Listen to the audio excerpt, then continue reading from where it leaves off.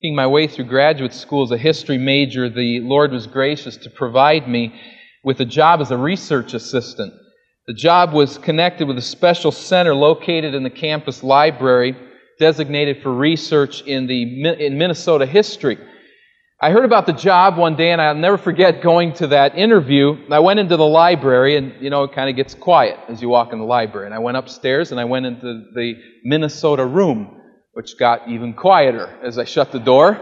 And at the back corner, there was this dark glass door, but it was darkened. There was no light on the inside, but I saw over the top of the door that that's where I was supposed to go for the interview. I walked in there, and there's this dark hallway with a light at the end in a room.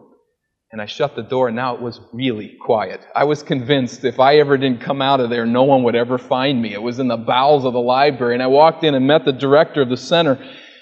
He had the most unusual voice you could ever imagine. I almost jumped when I heard it. It was he spoke very deliberately with almost clenched teeth. It was like he never opened his mouth, and a monotone that just couldn't be imitated. He sounded like death itself. But I listened to what the job would entail, and he informed me that it would deal with research in necrology, and he asked me if I knew what that was. I assured him I had absolutely no idea. He rebuked me, saying that you're a student of Greek, you should know this word. He said, nekros is a Greek word for death.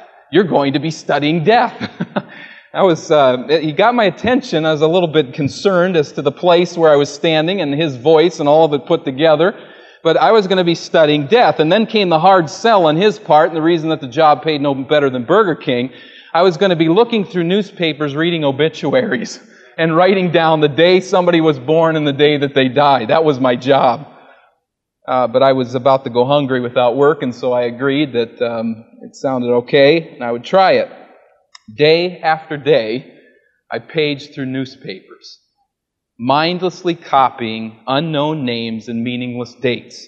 Ethel Rutledge, born January 7th, 1869, died December 1st, 1932. Next card. William Johnson, April 14th, 1877, died March 3rd, 1933. And on it went day after day. One note card after another. But in God's sweet providence, as a believer, you always learn. The one thing that was driven home to me was the reality that the vast majority of us live our days in historical silence. As one author put it, the best part of human history is never written at all. I wondered as I read, who's this mother, this Ethel Rutledge? What passions does she have? What struggles, what triumphs has she faced in life? Who was she? How did she live? What went through her mind as she faced death? And the obituaries were silent. Only a name and 2 dates. The fury of our lives, the triumphs, the struggles, the defeats, the recoveries, the shattered dreams, the realized ambitions, and all the little things that we do every day are never recorded. The vast majority of people never become the subject of books or even a 3-paragraph newspaper article. We live out our days in relative anonymity. We die in relative seclusion, and the whirlwind in between, which we called our lives, slowly fades from the memories of the living. As the generations pass, we leave behind us a name and 2 dates, birth and death. I learned another important lesson as I worked with obituaries, and that is that the recording of a name and 2 dates, however, is not an insignificant ritual. I was convinced it was, but my attitude changed a little bit. The preservation of genealogical history can have some very pragmatic benefits, such as serving to bring 2 long-lost siblings together once again, aiding in medical research. There's many uses. Probably the most common benefit was those who long to understand their roots. Every name that is recorded preserves the potential that someone might be spurred to further investigation, resulting in a new awareness of one's heritage. This is particularly true when it is God who performs the genealogical work. If you're like most readers of the Bible, as we talked in our adult class this morning, you don't find genealogies very exciting when you come to Scripture. I mean, let's admit it. It's really hard to pronounce these names. And let's admit it, they tend to be pretty boring. They don't seem to have any purpose, a whole bunch of names of people you don't know. I think the first objection is legitimate, that the names are hard to pronounce, but I don't know about the second. That there's nothing to them, that they're boring, that they're just meaningless people. In Genesis 5, we come upon a lengthy genealogy, but I remind you that it's God who's written the genealogy and He has something to say to us. There are clues everywhere that this is a record of extreme significance intended to further investigation, to draw us and our attention to look deeper at what the Bible has to say and the heritage of God's people. What can a genealogy written several thousand years ago teach us today? Well, let's investigate together. But as we come to Genesis 5, we have to first of all know where we are. And I feel sorry particularly for those of you who've just plopped in here today and don't know what we've discussed the last few weeks. It would be, I think, more helpful. But let's retrace a little bit of the context as we come to Genesis 5. And I'd invite you actually to go back, if you'd like to chapter 1 and verse 1, and just a page through Scripture. In chapter 1 and verse 1, we have obviously what we might call generally and loosely narrative. That is story, telling events that take place. Now, as you page through to chapter 5, you see at the end of chapter 4, there's a genealogy that begins. Chapter 4 and verse 17, we have a genealogy of Cain, and then in through chapter 5, we have a genealogy of Seth that we'll look at later this morning. Chapter 6 and verse 1, what do you see there? Chapter 6 and verse 1 is narrative again. A story is being told, and that narrative is going to go all the way to chapter 10. But in chapter 10, what do you see? This is the account of Shem, Ham, and Japheth, Noah's sons, and themselves sons after the flood, the sons of Japheth, Gomer, Magog, Madai, and on it goes. Chapter 11 starts out with what? The Tower of Babel. We have a narrative. And then we go back in verse 10 to genealogy. And then in chapter 12, we go back to narrative. This mixing of narrative and genealogy. You've been tempted to think this way. I don't think it's true. That a narrative's not in there to make the genealogies interesting. It might be to some degree the other way around if we would understand it. These genealogies are vital, are very important as they are woven together with the narratives of the text. Now, let's go back to Genesis 5 and think of the more immediate context. We have in chapter 3, in verse 15, this all-important statement. God says, as cursing the serpent, I will put enmity between you and the woman, and between your offspring and hers.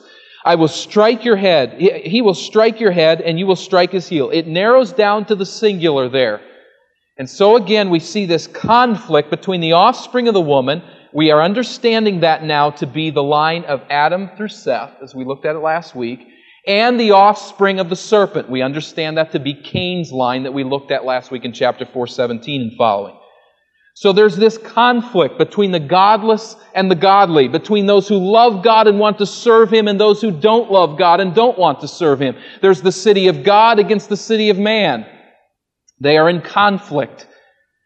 Beginning now in chapter 4 and verse 19, with 3:15 in mind, in chapter 4:19, Lamech is emphasized as the epitome of the direction this godless line of Cain would take. We find in verse 19 that he has 2 wives. We find in verse 20 through 22 that he has children who develop godless culture, husbandry, musicians, metallurgy. Then verse 4, Naamah, that beautiful daughter, is named. There's the developing of culture. Naamah means beautiful. That's where we get that idea from Hebrew. And then verse 23 of chapter 4, we find Lamech's murder. And all of this taking place within a city in the land of wandering. And so there is a city that is developing, there's a culture that's developing, but it's epitomized in the words of Lamech, who stands up and says, I will avenge myself, I need no God. I will watch out for number one by myself. Now in chapter 4, verses 24 and 25, we transition into a new genealogy, and that is the genealogy, as you see there in verse 25, of Seth. That is, Adam gives birth to a subsequent son, not Cain, who's now a godless representative, not Abel, who's now dead, but now Seth. Seth has a son, and he calls him Enosh, and the text goes on. Chapter 5 now is an expansion of that introductory statement in verses 24 and 25 of chapter 4.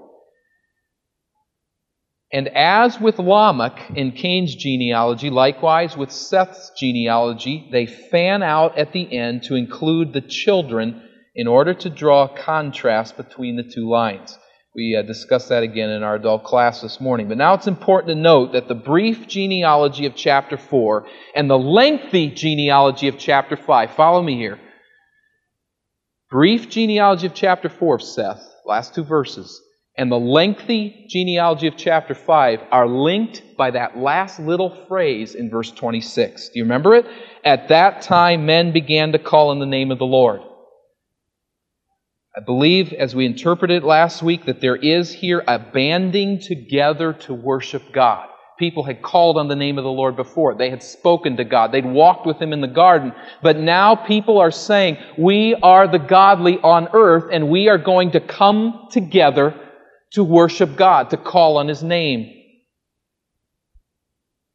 A primitive prayer meeting of God's people. And so we have in Cain's line, the distinctive feature is what? A city, a culture, developing, progressing. We have in Seth's line, the distinctive feature is what? Theology. People walking with God, naming Him, calling upon Him, and we'll see that further as it develops through the text. Now in chapter 5, we read Seth's genealogy, which carefully identifies these people as the people of God. They're born and named. They father a second generation, and then they die. Dry, boring stuff. Unless we allow the genealogy to do what it is created to do, and that is to teach us invaluable lessons about the family of God. And that's why we've sung of the family of God this morning. That's the whole point of this genealogy. Let's begin now with verse 1 of chapter 5. This is the written account of Adam's line. When God created man, He made him in the likeness of God. He created them male and female and blessed them. And when they were created, He called them man. That first phrase in verse 1, the written account, I think is a good translation, giving us the idea of what is intended there. Just a written account, or the Hebrew would be the book of the generations. The text then draws back away from Cain and now to the head of the race of this new line. Going back to Adam, we see that he's created in the likeness of God. Verse 2, male and female. God blesses them, and they were created, and He called them together, male and female, man. Or the Hebrew again, Adam. Adam is a specific name. Adam is a generic term for man, including male and female, as God sees it. Now these words in Genesis chapter 5, verses 1 and 2 recall what? What do they call to our mind? We've seen these words before, haven't we? Chapter 1 and verse 27. God says, let us make man in our image. In the image of God He created him, in His likeness, male and female. He created them. So we're being drawn back to the original creative order. And we're saying, the text is saying we start with God, who creates Adam. And God blesses Adam and Eve. You notice nothing is said here about the fall. What the important point is chapter 1 and verse 28, the blessing that came upon Adam and Eve was what? To fill the earth and subdue it. So the mention here of blessing now fits very well as it flows into the idea of children being born. In this vein, chapter 1 or verses 1 and 2 establishes that God was the father of Adam. Cain's genealogy starts with Adam in one sense, but when it comes to mention, it really starts with Cain. Seth's genealogy starts with God. Chapter 5 and verse 2. Now let's look at verse 3. We have that kind of preamble to the genealogy.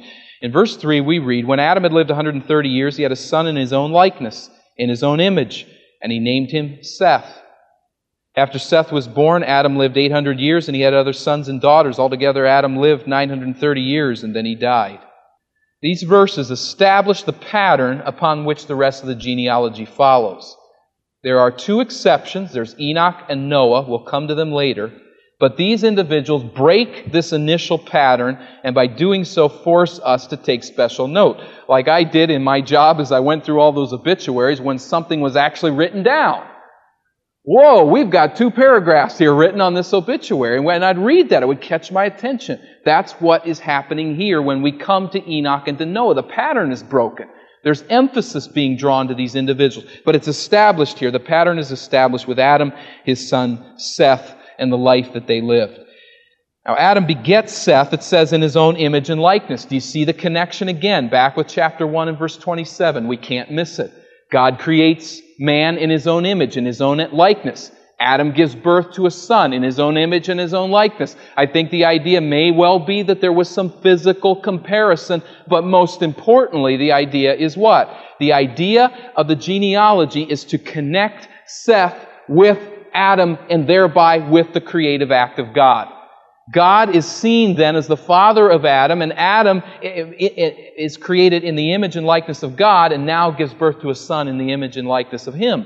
And so there's a clear connection drawn to God, to Seth, from Seth to God by virtue of Adam and his creation. Now we have to ask a question here, don't we? We have a younger son. That's not normal in a creative or in a genealogical account. Adam's first son is Cain. That is very important because this genealogy bypasses Cain for Seth, the younger son.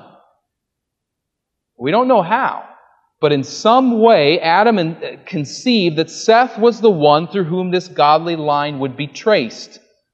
You remember back in chapter 3, verse 15, that seed of the gospel, there will be this representative. Remember 3:20?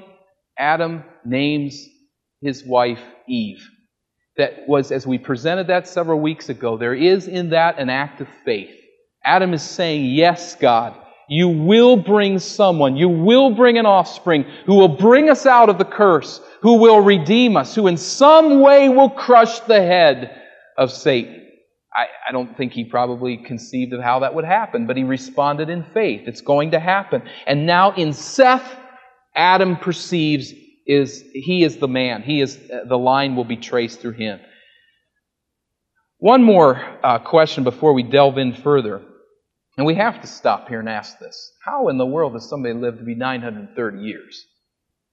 Do we really trust the Bible that says Adam lives to be 930 years and then he dies? Well, people have tried to say, no, it's 930 months. That's really what the text is saying. And then you come up with fathers that are 5 years old and things like this. It just doesn't work. If you take the text for what it says, Adam was 930 years old. And my answer to that is that, first of all, we have to just trust the Bible by faith. We trust it. But I don't think it's blind, silly faith. We often say what? That someone has died from natural causes. Right? Natural causes. Well, I would suggest that nature was very different at this point in time. We have, first of all, environmental considerations. The earth, as we found in chapter 1, was blanketed by an invisible water vapor, creating a greenhouse effect over the surface of the earth. There was a mild, warm climate over the entire earth for the entire year. This canopy, as it's known, had numerous significant effects on longevity. First of all, it provided an abundance of organic food. No junk food at this point in time. That might help a couple years anyway. There's a higher atmospheric pressure, which scientists now understand leads to longevity, helps someone live longer under high atmospheric pressure. Pressures that aren't necessarily present right now. But then thirdly, this canopy would have filtered out harmful radiation from the sun. We have a second area of consideration, and that is genetic considerations. There was likely no mutant genes in the genetic system at this time. There's probably no disease-producing organisms and untainted bloodstream. Now, that's not our world. But it was their world, and so to die of natural causes took much longer. We read then that Adam had Seth, had other sons and daughters. There's a widely expanding population. But he narrows, the genealogy is narrowed to this one select son of Adam. We must understand that not every godly person is probably mentioned, and these select representatives are mentioned in the larger interest of the entire genealogy. But we read those harsh words. Adam died. God had told Adam that should he eat from the forbidden fruit, he would die. It came true. The first man that God created dies. And beginning then with verse 6, the genealogy records in a carefully patterned manner a string of individuals who live and die. There's the blessing of children, but there's life followed by death. We know nothing about these individuals. The genealogy, like maybe an obituary, is just silent. But what we find here is that they are chosen for representation, not for emphasis, but they're chosen for representation. And we need to ask then, where are we headed with all of this? Why is it important to preserve their names? We are going, think of an overview of the Scriptures. We're going from Adam, and we're moving through Adam to Abraham, the man of faith, in chapter 12, and through Abraham to Shem, the son of Noah, and through Shem to Israel, the nation of God's people. So there is this physical line, this offspring that's being preserved. These people are necessary in the genealogy to continue to trace that line from Israel back through Abraham and ultimately right back through Adam to God. And so we remember that the names that we're about to read are vital links in that godly chain. Verse 6, Then Seth, when Seth had lived 105 years, he became the father of Enosh. I'm at verse 7. And after he became the father of Enosh, Seth lived 807 years and had other sons and daughters. Altogether, Seth lived 912 years, and then he died. When Enosh had lived 90 years, he became the father of Kenan. And after he became the father of Kenan, Enosh lived 815 years, and he had other sons and daughters. Altogether, Enosh lived 905 years, and then he died. When Kenan had lived 70 years, he became the father of Mahalalel. And after he became the father of Mahalalel, Kenan lived 840 years, had other sons and daughters. Altogether, Kenan lived 910 years, and then he died. When Mahalalel had lived 65 years, he became the father of Jared. And after he became the father of Jared, Mahalalel lived 830 years, had other sons and daughters. Altogether, Mahalalel lived 895 years, and he died. When Jared had lived 162 years, he became the father of Enoch. And after he became the father of Enoch, Jared lived 800 years, and he had other sons and daughters. Altogether, Jared lived 962 years, and then he died. About this point, we're falling asleep. You just keep the same thing over and over again. Verse 21, when Enoch had lived 65 years, he became the father of Methuselah. And after he became the father of Methuselah, Enoch walked with God 300 years and had other sons and daughters. Altogether, Enoch lived 365 years. Enoch walked with God. Now, wait a minute. That's not the pattern we've established here. Enoch is walking with God for 300 years. And then it says this strange thing, he was no more because God took him. I don't know if there's gaps in this genealogy. It's very possible. But what we do know about genealogies is that the seventh position, often there were gaps, to draw attention to the one who came in the seventh position. That's Enoch. And there is, whatever the case, a great emphasis drawn to him here by breaking the pattern. As we look at verse 22 again, if you'll notice there, he became the father of Methuselah when he lived 65 years. There is here an obvious break in the pattern, and so, again, we are looking at this man who walked with God for 300 years, because that's what's then mentioned of him in verse 22. So let's think of the contrast. In Cain's line, we have Lamech, and now in Seth's line, we have later also another Lamech, but here the seventh in Cain's line is Lamech, the seventh in Seth's line is Enoch. In Cain's line, Lamech, number 7, where the emphasis is drawn, is a murderer, boastful, arrogant, self-sufficient. Who's the seventh in Seth's line? Enoch. What does he do? He walks with God. You see the comparison between the two. There's a contrast being drawn. Now, as we go to verse 24, let's try to uncover that a little bit. It seems strange. He was no more because God took him. This recurring phrase, and he died, and he died, and he died, and he died, and he died. And then we come to Enoch, who's not found because God takes him. Well, we might wonder, maybe he just took him in death, just a change in the way that the genealogy is being drawn out, but Hebrews 11:5 puts that to rest. Listen to the words of Hebrews 11:5. By faith, Enoch was taken from this life so that he did not experience death. Well, that solves that right there. He could not be found. Why? Because somebody buried him somewhere? No, he could not be found because God had taken him away. For before he was taken, he was commended as one who pleased God. So it is Enoch's walk with God, the fact that he pleased God, that leads God to take him, rather than to allow him to experience death. In Jude chapter 14 and 15, we find that Enoch preached a message of repentance to the ungodly of his day. He was a godly man who spoke up for right, who stood for God. And in the end, we do not see him boasting in self-sufficiency like number 7 in the first genealogy, Lamech. But we see him walking with God and being drawn right up into His presence. I don't know how that happens. I don't understand that. But again, there's a place where we come to a point of faith and we trust the text. Now with verse 25, we return to the typical pattern of the genealogy. Read there if you would. Verse 25. When Methuselah had lived 187 years, he became the father of Lamech. And after he became the father of Lamech, Methuselah lived 782 years and had other sons and daughters. Altogether, Methuselah lived 969 years and then he died. Now again, these are very old fathers. But there might be a case where some generations or some sons are missed. We're not sure. Again, the length of life. I guess there was no hurry to get married. I mean, just wait till you're 150. Then it's time to start thinking about a wife. I don't know. We do know with Enoch, he had a son at 65. So in this context, it's very young. Maybe all these others had sons that were 65, or when they were 65. But they just waited till a godly son was evidenced, and then they chose that one, selected that one as a godly. We don't know. But at any rate, Methuselah lives to 969, which is apparently the longest that anyone has ever lived. We don't know. In Cain's line, there's no mention of age. But again, the longevity of Seth's line is probably connected to the blessing of God, and it might well be that this is as long as anyone has ever lived on the earth. But as the genealogy concludes, we now encounter a second break in the pattern established in the preceding verses. So we've got to wake up here.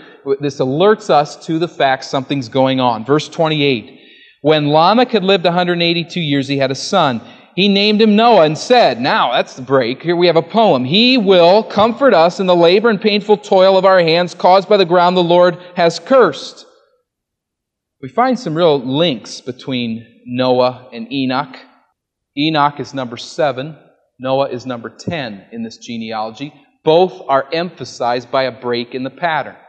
Both are said to have walked with God. We read that about Enoch. If you go over to chapter 6 and verse 9, you read there that Noah was a righteous man, blameless among the people in his time, and he walked with God. So both of these individuals are said to have walked with God in a unique way. As we mentioned earlier, Jude 14 and 15 says that Enoch boldly rebuked a godless world. In Hebrews 11:7, we read the same of Noah.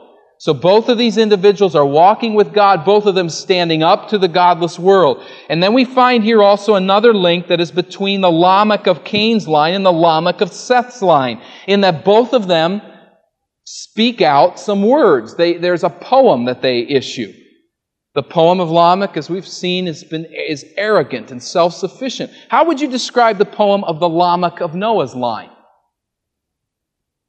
Verse 29, He will comfort us in the labor and painful toil of our hands caused by the ground the Lord is cursed.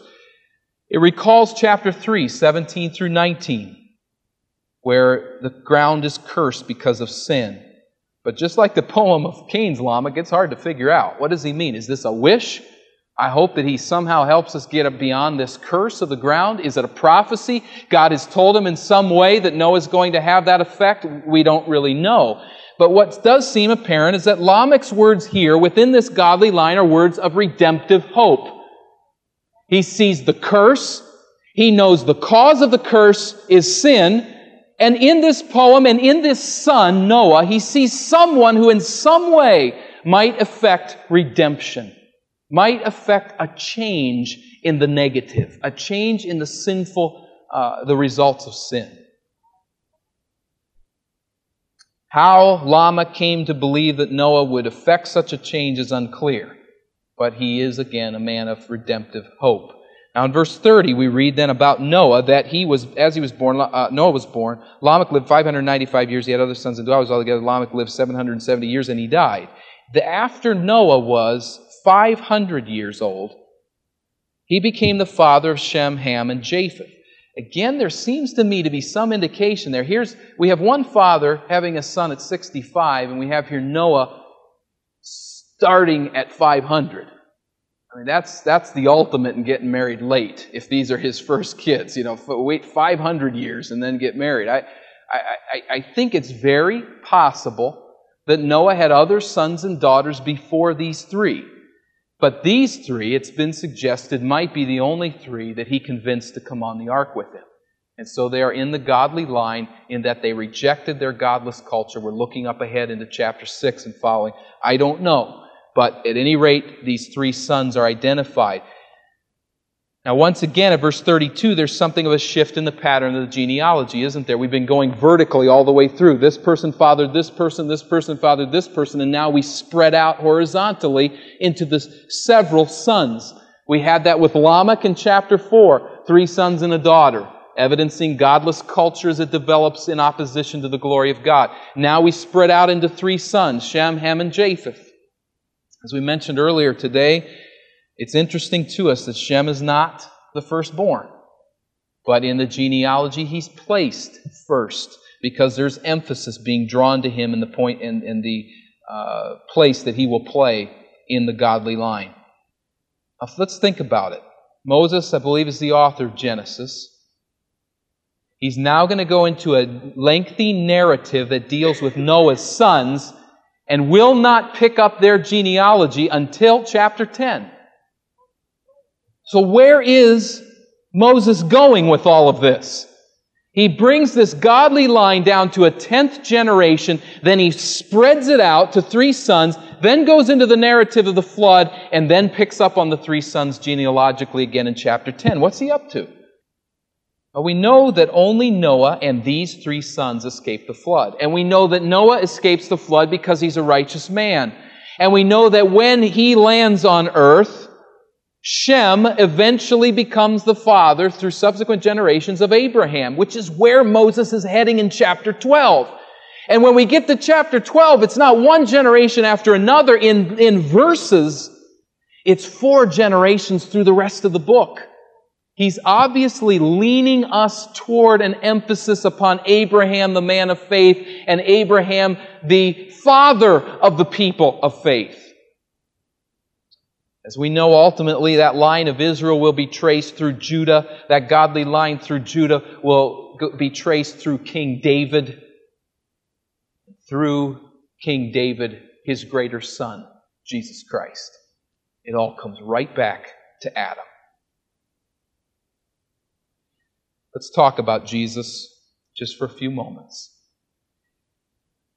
In Genesis chapter 3 and verse 15, we find this prophecy of a single representative crushing Satan's head. Jesus Christ is the one who fulfills that prophecy.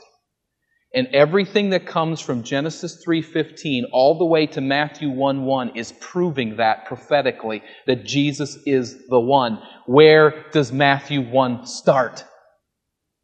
With a genealogy. Genesis 3:15 is fulfilled in Jesus Christ. Jesus is the single representative of the offspring of the woman who crushes the single representative of the serpent's offspring, Satan himself. From Genesis 5 on, the people of God are identified by lineage, by offspring, by physical birth. We don't get that so much. It doesn't make sense to us. But we have to make that connection. One generation gives birth to another generation, and in anticipation of the birth of this single man who will crush Satan's head. It is a physical line. Noah is a righteous man. His 3 sons escape the flood. Abraham is born. Noah's son Shem. Through him, Abraham. Through him, Israel. Through him, David. Through him, Jesus Christ. It's a physical line. Now, I caution you, that line was greatly polluted as it continued. It is not to say that everyone that was born, all of these other sons and daughters, were part of the godly line. That is not the case. Where do we find ourselves just in a few more verses? Standing on earth with only one family representing the righteous. And as we move past there, the same thing happens. The godly are a minority. They'll always be a minority as long as Jesus isn't reigning on earth.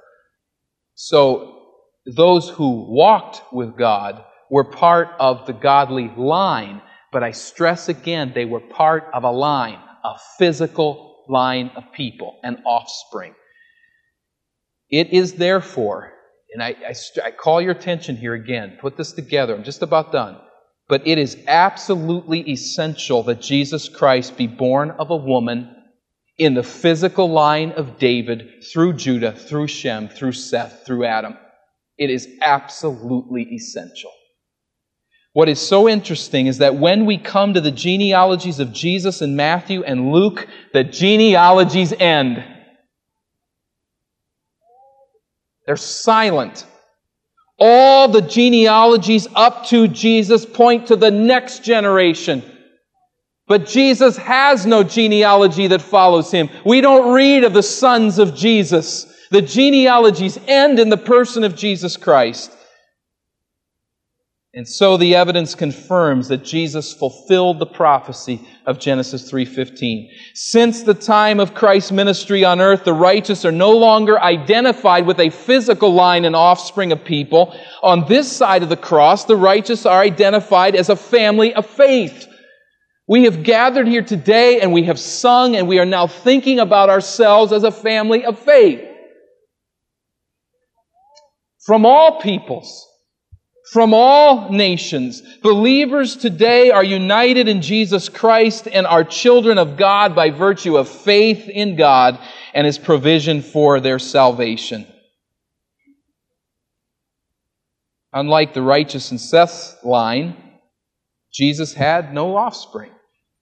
But like all but Enoch, Jesus did die. He identifies with the godly line through death as well as through his birth. Enoch cheated death, but by tasting death, Jesus defeated it. And so today there lies before each of us one of two destinies. We've noted one line in chapter 4 and one line in chapter 5. It's no longer today a matter of birth by physical nature. But as was to some degree very true in the past, it is still today a matter of faith. We identify with the single representative of the woman's offspring, with the resurrected Christ, or we live out our days resisting Him. Let me just say that that's really what life is all about. In the end, it will not matter if all that survives you down here is a name and 2 dates. What will matter is that your name was linked by faith to those who walk with God. In the end, what will really matter is not how big a name you have earned for yourself down here. What will matter is whose list you are on. Are you God's offspring? Have you been spiritually reborn into the family of God? That's what matters. And when it comes to the days of our life, the little issues and the big issues, that is always what must pervade, that we are the children of God. That whatever comes into our life, whatever happens, wherever we may go, wherever providence may take us, we are God's people on earth. That's what matters. If you know that in your heart, there is, I think with me and what I can see in some of your eyes, rejoicing. I thank God that I'm part of His people. I know we have people that are persecuted, people in prison today across the face of the world. I know that in our country, we as God's people are ridiculed, we're looked at as insignificant, as silly people with these crazy notions of faith. All of that aside, I would want to be nowhere else but in the family of God. And I want not to be influenced by the family of Satan. I want to be influenced by God's people and by His Word and by obedience to Him. I thank God for life in the line of faith. if you are not in that line, if you cannot trace yourself directly by testimony to Jesus Christ and His saving work, you can join the family today. It costs nothing, but it costs everything. You lay down your life and you embrace His. We call you to that today, to join the family of God. It's not made up of perfect people, but it's made up of people who love God. If that interests you, let me assure you there's good news. God loves you. Father, we bow